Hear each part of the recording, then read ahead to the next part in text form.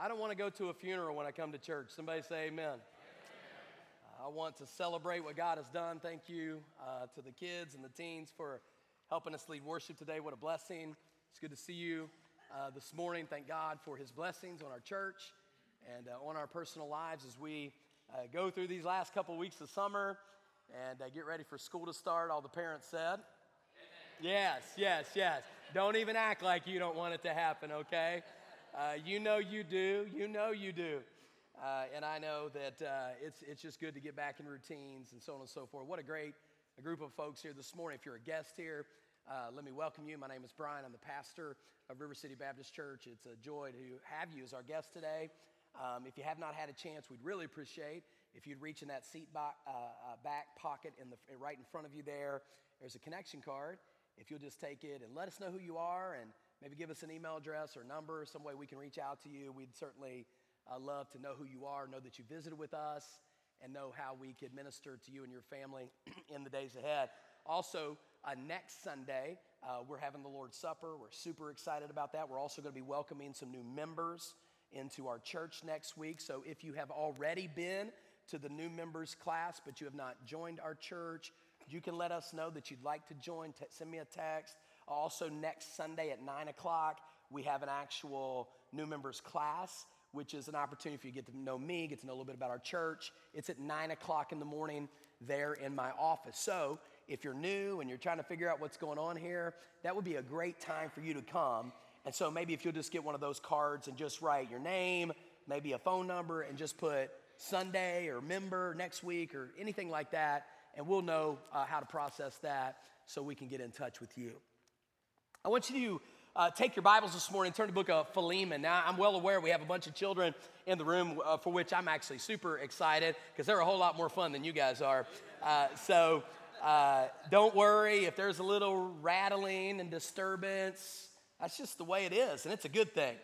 I'd rather have kids run around the hallway and marking up walls and being a little loud in church rather than have no kids at church, right? Yesterday, we had 118 children from our community here on our property. 50 of their parents were here. A few of them were saved yesterday, and we're thankful for that. Maybe, is my microphone working? I'm not sure. We had a few people saved yesterday and a whole crowd of people. It was amazing. And so we give God the praise for it. For those of you that gave and sacrificed and certainly served, I mean, what an amazing opportunity we had to bless our community with hundreds of backpacks and school supplies, and it was just awesome. So thank you. When you guys give, you're giving to community outreach. You're giving to the gospel going in our community and around the world. You're giving so kids can know about Jesus, so families can be blessed. It's a real win. In fact, I had one of our missionaries send me a message this week. We have a missionary from our church over in the Philippines right now, and in the past week, he was able to see literally dozens of people come to faith in Jesus Christ. And when you give and you pray and you serve in that way, I mean, that's going out there. So guys, we're involved with a big deal here, okay? This is a big deal. And it's not just about what's going on in this room on Sunday morning. It's about the impact in our community and around the world. And I want to encourage you. Maybe you're not used to giving, like financially giving. You can change that trend anytime, okay? And I mean that. It's not about me. We don't need it. I'm not asking for your money. I'm just saying if you want to do something with your resources and invest your life in something that matters, like people getting saved, and people's lives being changed, and people going around the world, then I would encourage you to begin financially contributing to God's work here. And there's giving envelopes in the seat. There's a station. We don't come by and like beg you and have ushers hold a bucket in front of you and like stare at you, try to figure out like what's wrong with you. We don't do that. We have stations. We trust God. It's all good. But if you want to be blessed, then I'd encourage you to start giving to the Lord and to his work. And I hope you will. Well, we're studying a series of messages. Quite honestly, this is just fun for me, okay? I'm preaching my 4 favorite messages of all time. And so I'm like going back in the vault here. You say, do you not have anything better to do with your life? Yeah, I got a lot of things I can do. But I'm getting ready for this Revelation series that starts in a few weeks. And last week was our 7th anniversary here at the church. And I said, you know what, I'm just going to go back and pick out some of my favorite sermons and preach them again, because most of you weren't here anyways when these were preached. So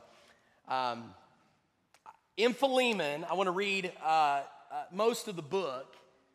And if you're not familiar with this story, it's going to really be a blessing to you today. Because the story itself, I could read this and just pray and go home and say, wow, what an amazing God. But of course, I'm going to do a little bit more than that. But let's start in verse number 1 here. Paul, a prisoner of Jesus Christ, and Timothy, our brother, to Philemon, our beloved friend and fellow laborer, to the beloved Apphia, Archippus, our fellow soldier, and to the church in your house. Grace to you and peace from God our Father and the Lord Jesus Christ. I thank my God, making mention of you always in my prayers, hearing of your love and faith which you have toward the Lord Jesus and toward all saints, that the sharing of your faith may become effective by the acknowledgement of every good thing which is in you in Christ Jesus. For we have great love and consolation in your, great joy and consolation in your love, because the hearts of the saints have been refreshed by you, brother. Therefore, though I might be very bold in Christ to command you what is fitting, yet for love's sake I rather appeal to you, being such a one as Paul the aged, and now also a prisoner of Jesus Christ. I appeal to you for my son, Onesimus. Some of you ought to mark that phrase down in your Bible. I appeal to you for my son. And there's some burdens, no doubt, in this room with kids and grandkids. There's a verse for you right there. There's your verse. I appeal to you for my son, whom I have begotten while in my chains, meaning Onesimus became a Christian by interacting with Paul while Paul was in jail, okay? Verse 11, who was once unprofitable to you, but now is profitable to you and to me, and I am sending him back. You therefore receive him, that is my own heart, whom I wish to keep with me, that on your behalf he might minister to me in my chains for the gospel. In other words, he's here. I'd love to keep him here because he's helping me, but I'm going to send him back to you because something needs to take place. Verse 14, but without your consent, I wanted to do nothing, that your good deed might not be by compulsion, as it were, but voluntary. Watch this now. For perhaps he departed for a while for this purpose. Y'all just forgive me. I'm just overrun this morning. I'm just thankful. I believe we've worshiped. I believe God's been here. I'm just kind of enjoying myself, so. Verse 16.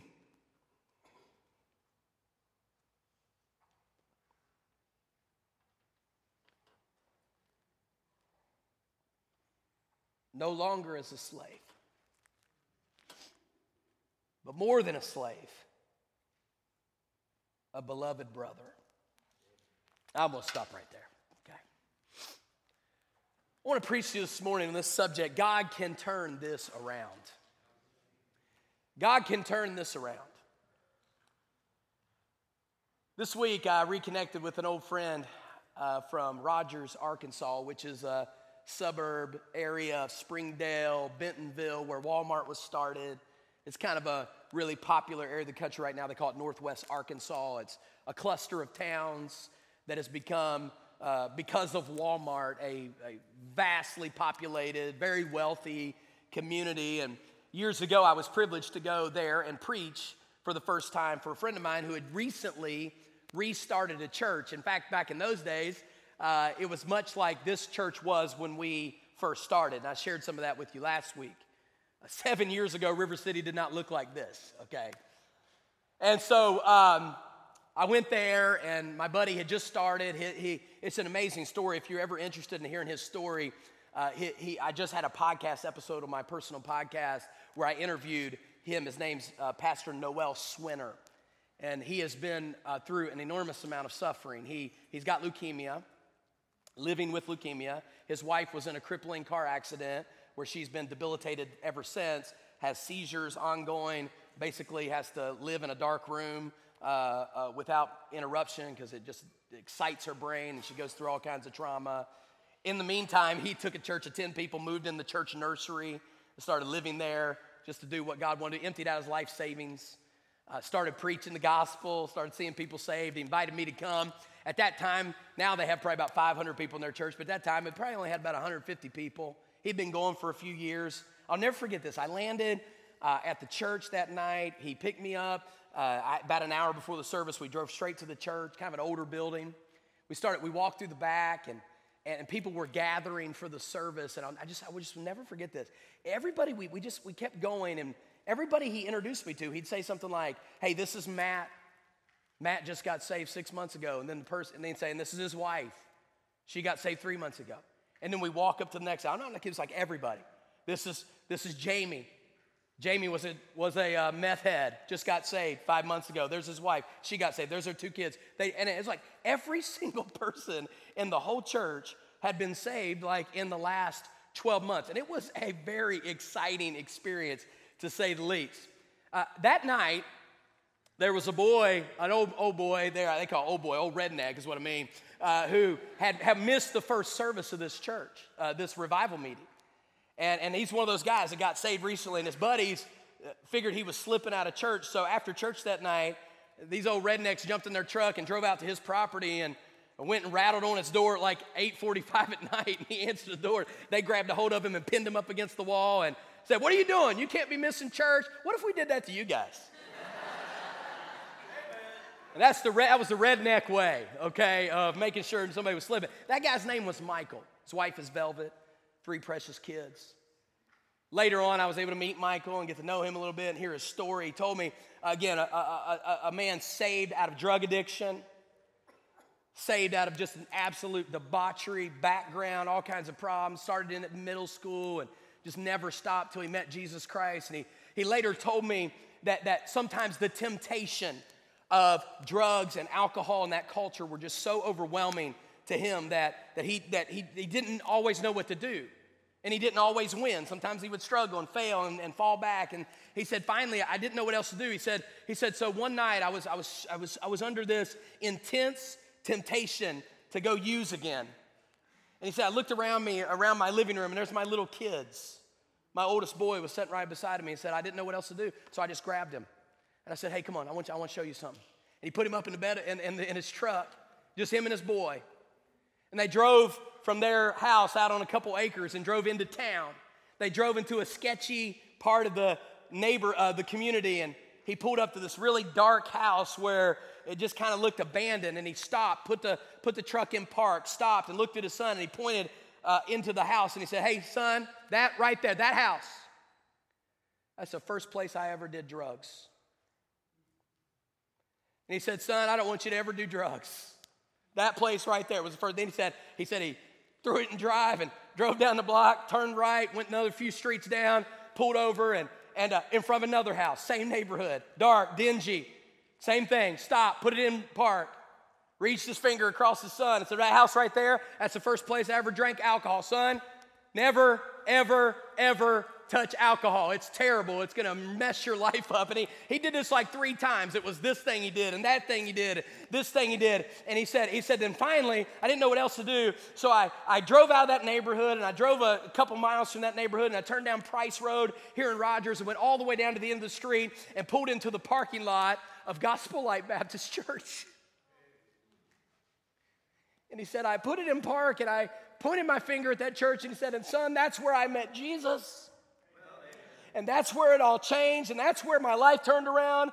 And son, you need to follow Jesus with your life. You need to know Jesus. You need to be in love with Jesus. Every good thing that's ever happened to me happened because of what happened to me in that church that day. And I will say to you, friend, God can turn your life around. This story is a one-chapter story in the Bible. It's a very unique story. It's one of Paul's letters to an individual. And just to make it simple for you, there's three main characters in the story, and I want to explain them to you real quick, and then I'm going to make application, okay? The first character is Paul. Paul is the author of the letter. He introduces himself in verse number 1. Interestingly, as I read through here, you know where Paul is during this letter. He is in prison. It's one of 4 books in the New Testament that are called prison epistles, meaning Paul wrote them from jail. He actually wrote 5 from jail, but that's just a technicality, okay? So there's 4 books traditionally that are called prison epistles. There's Ephesians, Philippians, Colossians, and Philemon, okay? And Philemon is the second character. So Paul writes this letter from jail. He writes it to a guy by the name of Philemon that very obviously from verse 2 is a teacher, a pastor who has started a church in his home.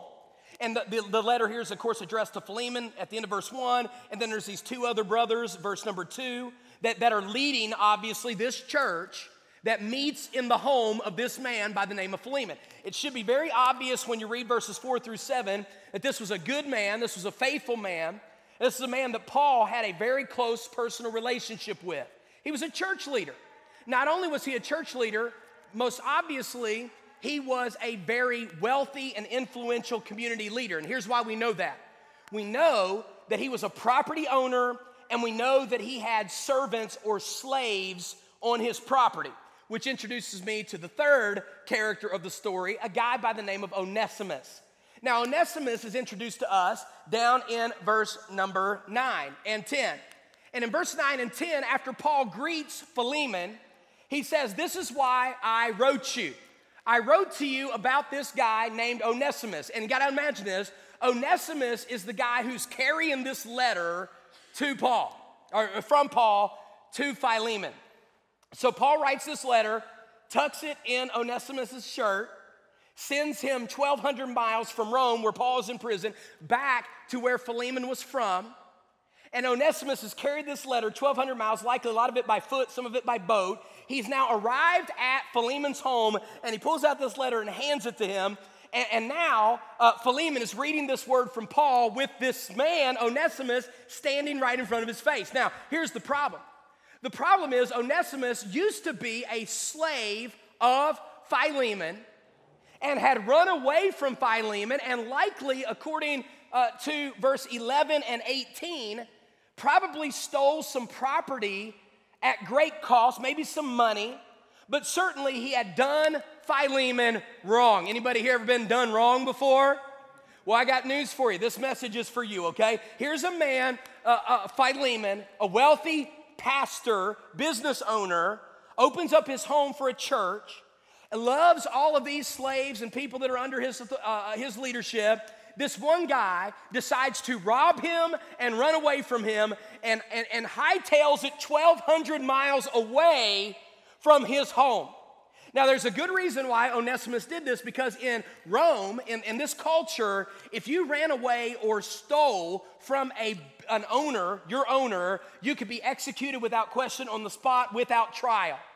So when Onesimus robbed his master and ran away from his master, his life was at risk. Now, can you even imagine Paul sticking a letter in his pocket and sending him back to Philemon and saying, you need to go square this up with Philemon. You need to go make this right. You need to go take care of this.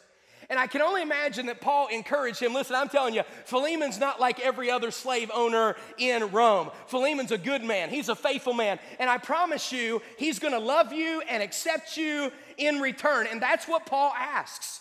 In verses 11 through 16, he asks Philemon to accept Onesimus and not treat him any longer as a slave, but rather treat him as a brother.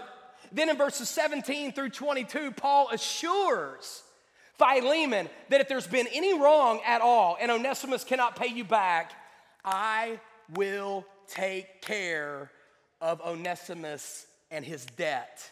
Now, folks, what I just described to you is nothing short of the love of Jesus Christ transforming every single person's heart in this story. I am talking about a man by the name of Paul, who used to be a murderer. And now God has transformed his life through the gospel. I'm talking about a man by the name of Philemon, who was wronged and hurt and injured and was robbed and was stolen from and was mistreated, even though he was a good man, even though he was a pastor, and God changed his heart. Are y'all listening to me? And I'm also talking about a man by the name of Onesimus, who literally robbed his owner, ran away from his owner, and intersected with Paul some miraculous way, and God changed his life too. I'm here to tell you today, there is no such thing as a person that God cannot transform.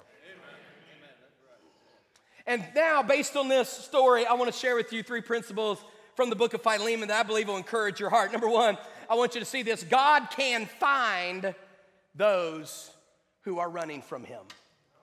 God can find those who are running from him. Friend, I want you to know there's probably people in this room that you have been, are, or have thought about running from God. It may be in your heart right now. It may be in your actions right now. But listen to me very carefully.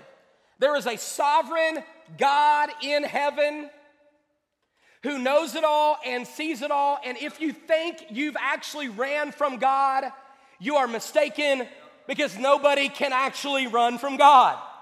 God is everywhere. Think about Jonah chapter 1. But Jonah ran from the presence of God. Well, at least he tried to run from the presence of God. But here's what he found out. Whither shall I go from thy spirit? Whither shall I flee from thy presence? If I ascend up into heaven, thou art there. If I make my bed in hell, behold, thou art there. If I take the wings of the morning and dwell in the uttermost parts of the sea, even there thy hand shall lead me, and thy right hand shall uphold me. I'm telling you, there's no island where there is no God. There is no mountaintop where there is no God. There is no a computer screen where there is no God. There is no private relationship developing where there is no God. Listen, I'm here to tell you, God has a way of finding people that are running from him. Look at verse 15. I love this. One of my favorite little phrases in the whole book. It says, for perhaps he departed for a while for this purpose, that you might receive him forever. For perhaps. Friend, I'm here to tell you today, there are no accidents with God. You are not on your own. God is everywhere. God is in every place. God is in every circumstance. Proverbs 19:21. There are many plans in man's heart. Nevertheless, the Lord's counsel, that will stand. Job 42 says, I know you can do everything and that no purpose of yours can be withheld from you. Do you believe that today? Do you believe that God is in absolute control? He is in absolute authority. He is absolutely everywhere. He does absolutely whatever he wants to do. And friend, no matter what you have done in your life or anybody you know has done in your life, nobody can thwart God. I remember years ago, 1997, I think it was. Maybe it was 98. It was the year after I became a Christian, and I worked with an evangelistic organization where we were trained and sent out all summer to go into churches and do children's rallies and youth rallies. I was fortunate to be able to be a teen speaker that summer. I hadn't even been saved like 9 months. It was crazy. I can't believe, honestly, they even put me out there, but they did. And so there I was, and I was preaching. I mean, I didn't hardly know 2 + 2 was 4, and Jesus was, I hardly knew anything, okay? But they put me out there. They gave me some sermons to preach, and I had the time of my life. I went to Georgia, just north of Georgia. I can't now the name's Gwinnett County, Georgia, just northeast, I think, of Atlanta. And we preached at this large youth rally there. And as it were, the county there was favorable toward us going to a public high school football camp and inviting all of the people to come to this rally that we had. So I went down to the football camp. They were on a water break. I gave flyers and brochures to every kid, every coach.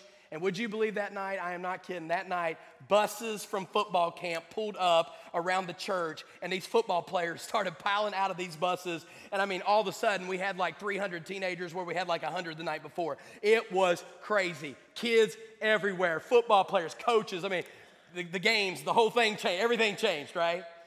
And they were under a tent, and I was outside preaching and preached the gospel that night, and several of those kids came to Christ. And it was one of those nights I absolutely will never forget. But more than that, I'll never forget the head football coach for Gwinnett County High School. Don't remember his name, never seen him since. But I'll never forget that night after the invitation was over and I'm kind of leaving, he walked up to me after trusting Christ as his Savior, walked up to me with tears running down his face and said, "Preacher, I have been running from God since middle school, and tonight I ran right into God." Friend, I'm here to tell you, maybe today was your day that I don't know where you've been, and I don't know what you're running from, I don't know what you're trying to run to, but maybe today was the day that you ran smack right into God on a Sunday morning in Jacksonville, Florida. God can find those who were running from him. Number two, God can restore those who are running from him. There is no mountain high enough. There is no valley low enough. There is no distance far enough. There is no darkness deep enough. There is no sin powerful enough. There is no struggle hard enough that God cannot overcome. And what do we learn from this story? God saved and changed Paul. God saved and changed Philemon. God saved and changed Onesimus, the runaway. And friend, I want to tell you this morning. God can save your runaways. As I was preparing this message, I wrote it down right here in my notes. I wrote down these words. There's somebody in this auditorium right now. You are praying right now for a lost son or daughter, or a straying son or daughter, or somebody that you deeply care about in your life. And you came into this church, maybe you hadn't thought about it in a while, but this morning these words have been awakening you to this sense. Yes, you're right. I know somebody, I love somebody, I care about I birthed somebody. There's some parents in this room today, you ought to pray. Oh, you ought to pray that verse number 10, you ought to start praying that verse all over your room, all over your closets, all over your house. God, I'm coming to you for my son, and then plug in a name right there. Anybody out there concerned about a son? Anybody out there concerned about a daughter? Anybody out there concerned about a grandson? Anybody out there concerned about come on. Anybody out there concerned about a husband? Anybody concerned about a wife? Anybody concerned about a sister? Anybody concerned about a brother, a coworker, a neighbor? Come on, a relative? Anybody for that matter? Here, I'm listening to me this morning. I'm here to tell you, God can save your runaways. He can. He can. He can do what nobody else can do. And friend, we've got to believe this morning. You don't think this book in the Bible is there for you to lick up any ounce of encouragement you could lick up from it, or squeeze out any ounce of hope that you could squeeze out of it? God took a man, listen to this, God took a man 1,200 miles away from his problem. And watch this. Stuck him in a jail beside Paul. Well, what are the chances here, people? What are the chances, folks? Can you imagine? Can you even imagine? When they sat down for the first time, hands in stocks, feet tied up, Paul gets a new, fresh opportunity to witness in the cell right across from him. You know Paul didn't wait 5 minutes. Hey, what's your name, buddy? My name's Philemon. How'd you get here, man? You don't want to know. Yeah, I do. What's your hometown? Colossae. Oh, Colossae? You're a long way from home, buddy. Yeah, I am. Further than you know. Colossae. I've been there. Oh, really? Yeah, I started a church there. No kidding. Yeah, have you ever heard of my friend who's a pastor there in town, a guy by the name of Philemon? And can you see his face just wash white and blank, and looks at him and goes, yes, as a matter of fact, I do. What's your name again? Onesimus. How do you know Philemon? Well, truth is, I was just there. Truth is, my problems all started there. My life of robbery and thievery and lying and deception and manipulation that led me to this jail cell all started back at his house, because it was there for the first time I started getting comfortable with sin in my life and started doing things that I shouldn't have done, saying things I shouldn't have done, stealing things that weren't mine to steal. And he said, I ran from him. Can you just see Paul? I mean, while everybody else would look at this as bad news, Paul's sitting there going, oh, son, you have no idea what's getting right. I can imagine Paul's just going, you just finish what you're trying to say, okay? Just spit it out already, because I'm about to tell you, I know Philemon, and you need to go back and help and restore, because listen, I'm telling you, you robbed the right guy. Can you imagine when Paul started telling Philemon how good Philemon is? Or telling Onesimus how good Philemon is, and telling him why Philemon is such a good man, and why he could count on being robbed and still turning around and being loved on and being accepted. And then Paul flips the whole thing and says, yeah, that's exactly who we all were. Actually, come on, we all were robbers and thieves, and we were all liars, and we all were separated from God. And guess what? The reason Philemon will accept you is because Jesus, God's Son, has accepted all of us. Do you know who Jesus is? No, I've never heard of him. Let me tell you, friend, let me tell you about Jesus. And can you see across the hallway in a dingy, dark, broken up a jail cell, Onesimus bows his head and accepts Jesus Christ as Savior, and Paul begins to disciple him. And y'all ain't even catching on what I'm trying to say to you this morning. He starts discipling him and helping him and teaching him and loving on him, and Onesimus starts serving him and getting involved. And before Onesimus goes probably and plants his own church, he says, there's something we need to take care of.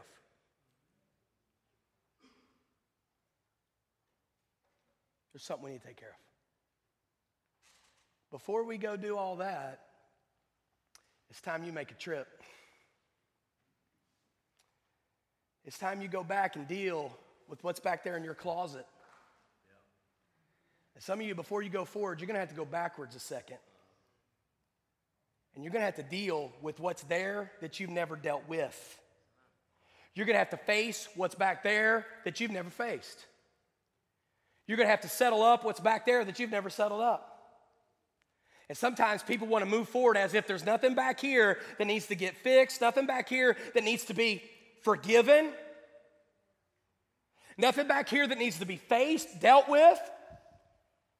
And thank God that Onesimus looked with a newfound relationship with God.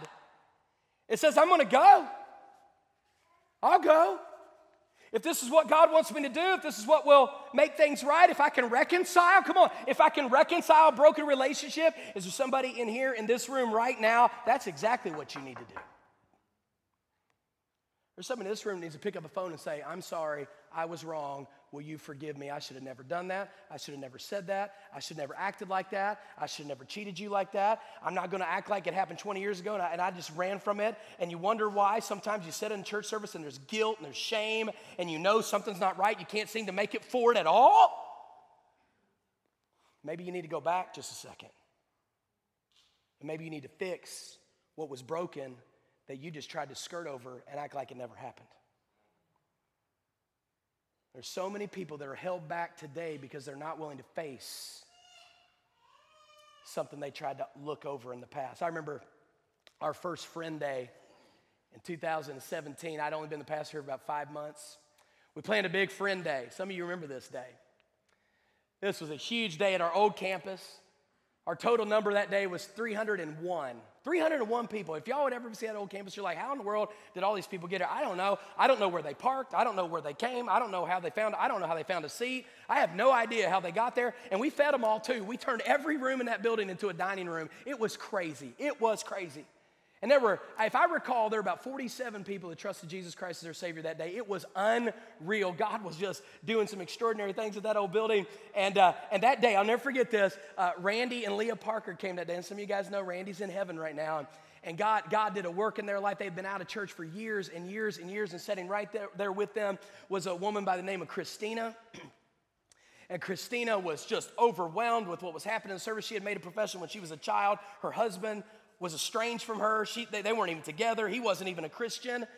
And she got down on her knees that day in that church service and said, God, I want my husband back, and I'm going to do whatever it takes to get him back.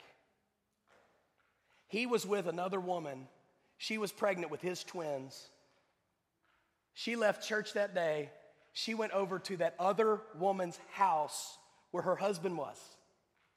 knocked on the door. He had tried to win her back after making some mistakes, and she had stonewalled him. I don't want you back. You're good for nothing. We're done. This relationship's over. I'll raise these kids by myself. And she just went off on him, and he moved out, started living with this other woman. Then Jesus got involved in the situation, and things started changing. Y'all ain't even listening to me.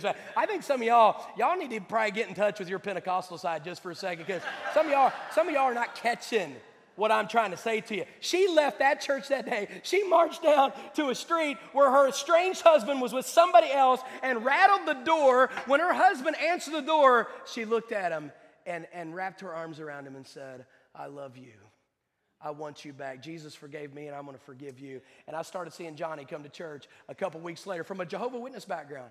And Johnny started coming. I remember when Johnny, big old Johnny, trusted Jesus Christ as his Lord and Savior and came over to talk to him about baptism on that Saturday afternoon. And his boys and girls were out playing at a park. And I sat down with Jariah and Aaliyah and Kendra and led them to Christ. I got the picture on my phone if you don't believe me. And the next Sunday, the whole crew got baptized. And right to this day, they are still faithfully serving God in a church, trying to help a church get planted in another part of this city. And I just say to you, friend, God can fix it all. Amen.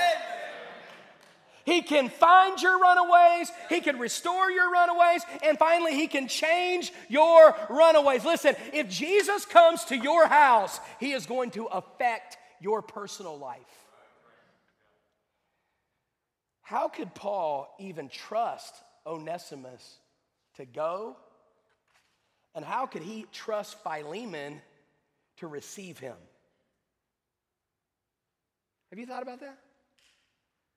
How could he say to this guy, the only way that Paul would have slipped that letter in his pocket and sent him 1,200 miles away is he knew two things. God changed Philemon and God changed Onesimus, and it's very clear I can trust them both. What a story. Will you forgive Onesimus? Will you let him back in? Hey, if he's wronged you, it's all good. I'll pay you myself. Put it on my account. I will take care of this. He will change your personal life. He will cause you to face your fears, as I've already mentioned, and he will enable your forgiveness. And this is what somebody needs to hear today. Paul was trusting that Philemon was going to do the right thing.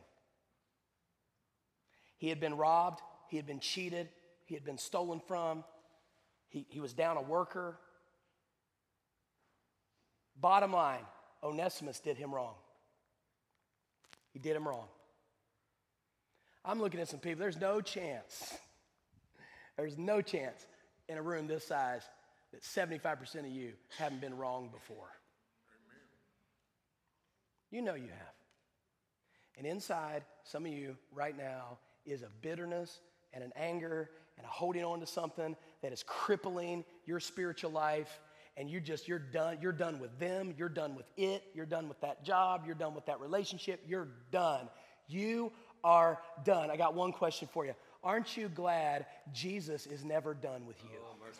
Thank you, Jesus. Some of you need to forgive. To forgive means to let go. Literally, the Greek word means to loose. Because you know what lack of forgiveness does? It knots you up, entangles you up, and keeps you from being what God wants you to be. And you know what God wants you to be? He wants you to let it go. So are you telling me to forget? You're not God, buddy. Okay, you can't forget, but you can forgive. Don't let anybody tell you can forget. Are you kidding me? There's some things you'll never forget. You're not God. God can forget because God's God. You say, how's that work? I don't know.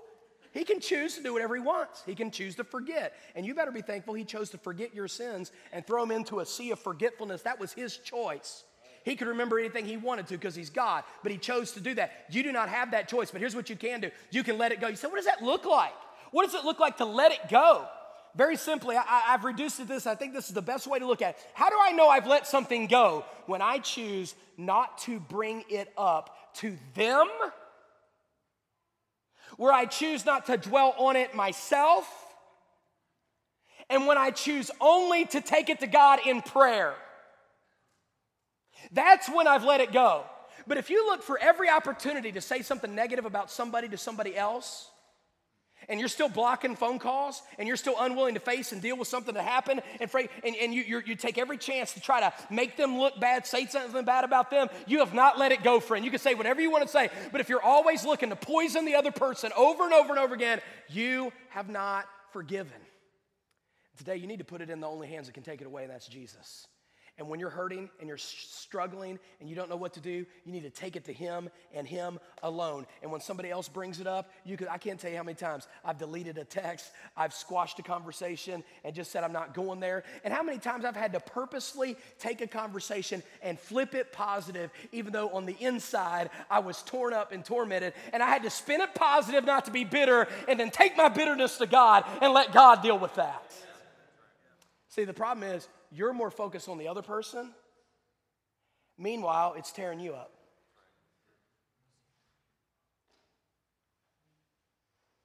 This past week, we finished loading up a container to go to Haiti. Now, folks, many of y'all have given.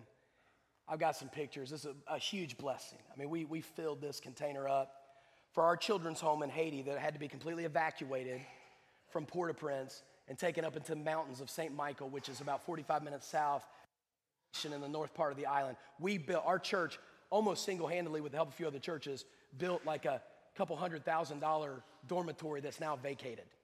That's fun. These kids, as I've mentioned to you, are sleeping under trees, and they're building bungalows as fast as they can possibly build them. You can't get food and supplies anywhere, so we filled up a container filled with mattresses and building supplies and rice and beans, and sent it by God's grace over there. All the shipping was covered, and just praise God for that. But here's what I know. I know before then, that whole old building that God saw fit to let be vacated. All happened because somebody was willing to forgive. The first time I ever went to Haiti, I got done with the opening service, and I stood with the pastor at his house. This huge complex. As I've mentioned before, they have about 75 children living in their home. It's just the most beautiful thing in the whole world. And they have this home, and there's a veranda kind of up on the roof. And so at night, we would go up there after services and relax. There's chairs up there, and beautiful skies and mountain range in the back of the scene. And I'd talk to the pastor. And I looked right down beside of his property. There was a vacant lot about the same size as his lot. Maybe an acre, certainly big enough to put a few buildings up. Of course, we're dreaming. And I said, preacher, why don't we just buy that property? We'll buy it. I said, how much is it? And he said, I already did. I said, well, why don't you use it? He said, because they stole it. I said, what do you mean? He said, I did buy it, but the guy sold it to two people at the same time. And when he went to closing, he took the property and gave it to the other person and kept my money. I said, what did you do about it? He said, nothing. I said, what do you mean? He looked right at my face and said, I'm trusting God to take care of it. And I'm mad. I'm telling you, I'm mad. Are you kidding me? Are you kidding me? What's his name? What's his number? Let's file you. And he's like, no, preacher, it's all good. It's all good. 7 houses down from their compound was a lot about 4 times the size of the one right next door. And it was about 2 years later where he called me and said, preacher, you're not going to believe this.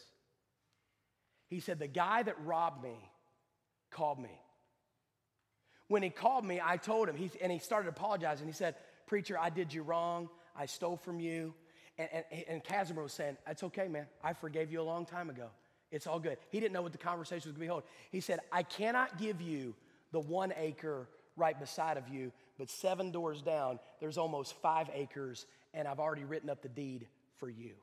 Amen. 7 doors down, 5 acres that built a huge 200-bed home for children was erected on that property because a man was willing to forgive somebody that robbed him for so much less. You say, well, how are they surviving right now? Are you kidding me? A guy that can forgive somebody for robbing him of $10,000 that may as well have been $1 million in Haiti.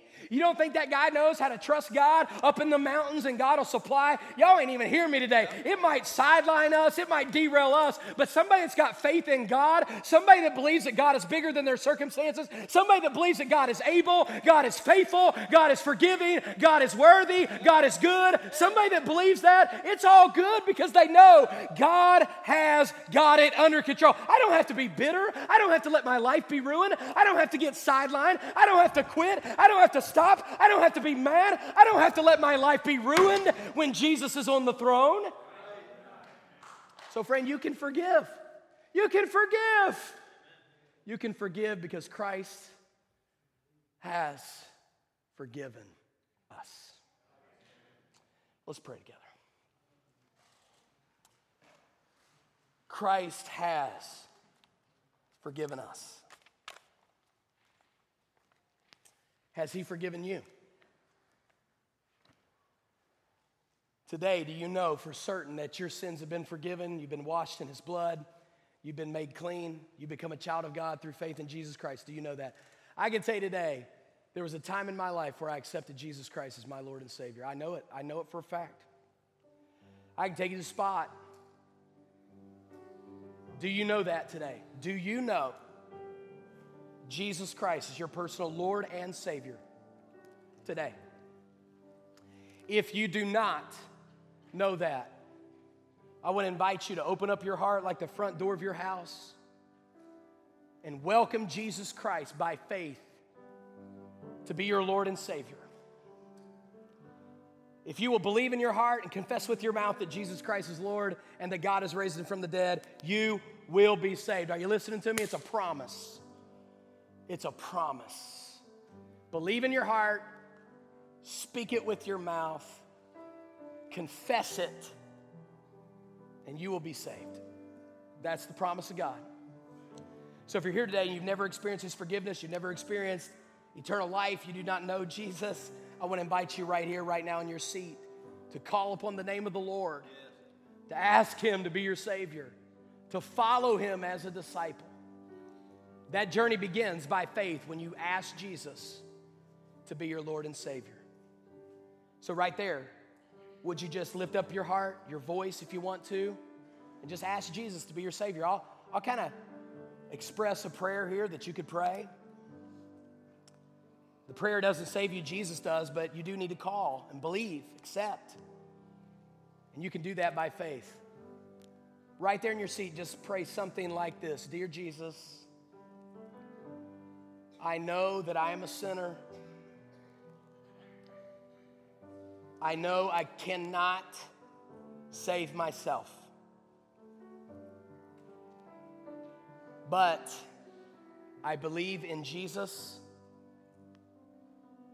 I believe He is the Son of God. I believe He died and rose again the third day.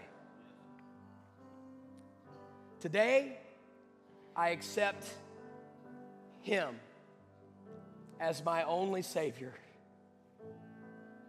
Thank You for loving me. Help me not to be ashamed of You. Amen. Now, right there in your seat, if you prayed that prayer and accepted Jesus Christ, we're thankful for that. We want to rejoice with you. Anybody here today that would just say, preacher, I prayed that prayer. I meant it. I'm glad I did. I accepted Jesus as my Savior. I'm thankful for that. Would you let me know who you are so I can rejoice with you? Just slip your hand up so I can see it. It was like that. Preacher, I prayed that prayer. Meant it. Glad I did. I accepted Jesus as my Savior. I'm thankful for that. Just let me know who you are so I can rejoice with you. I've got some things I want to get to you. Preacher, I rejoice in that decision that I made. Now I want to encourage you to stand to your feet. I want to give an opportunity for you to pray today at the end of the service. Folks have already come to pray. Maybe there's somebody on your heart. Maybe there's some bitterness. Maybe there's a need to be forgiven. Maybe there's a need to call out somebody's name. Maybe it's a son, a daughter, a husband, a wife. Somebody's run away. Somebody's not where they need to be. Let's go. Let's pray. Let's pray today. Come to the altars. Folks that will pray with you, encourage you. God, I need to forgive. I need to let this go. I don't need to let it ruin my life. Maybe that's it. Maybe it's somebody that you care about, somebody that you love. God's saying to you, man, I need to appeal to God for my son. Appeal to God for my son.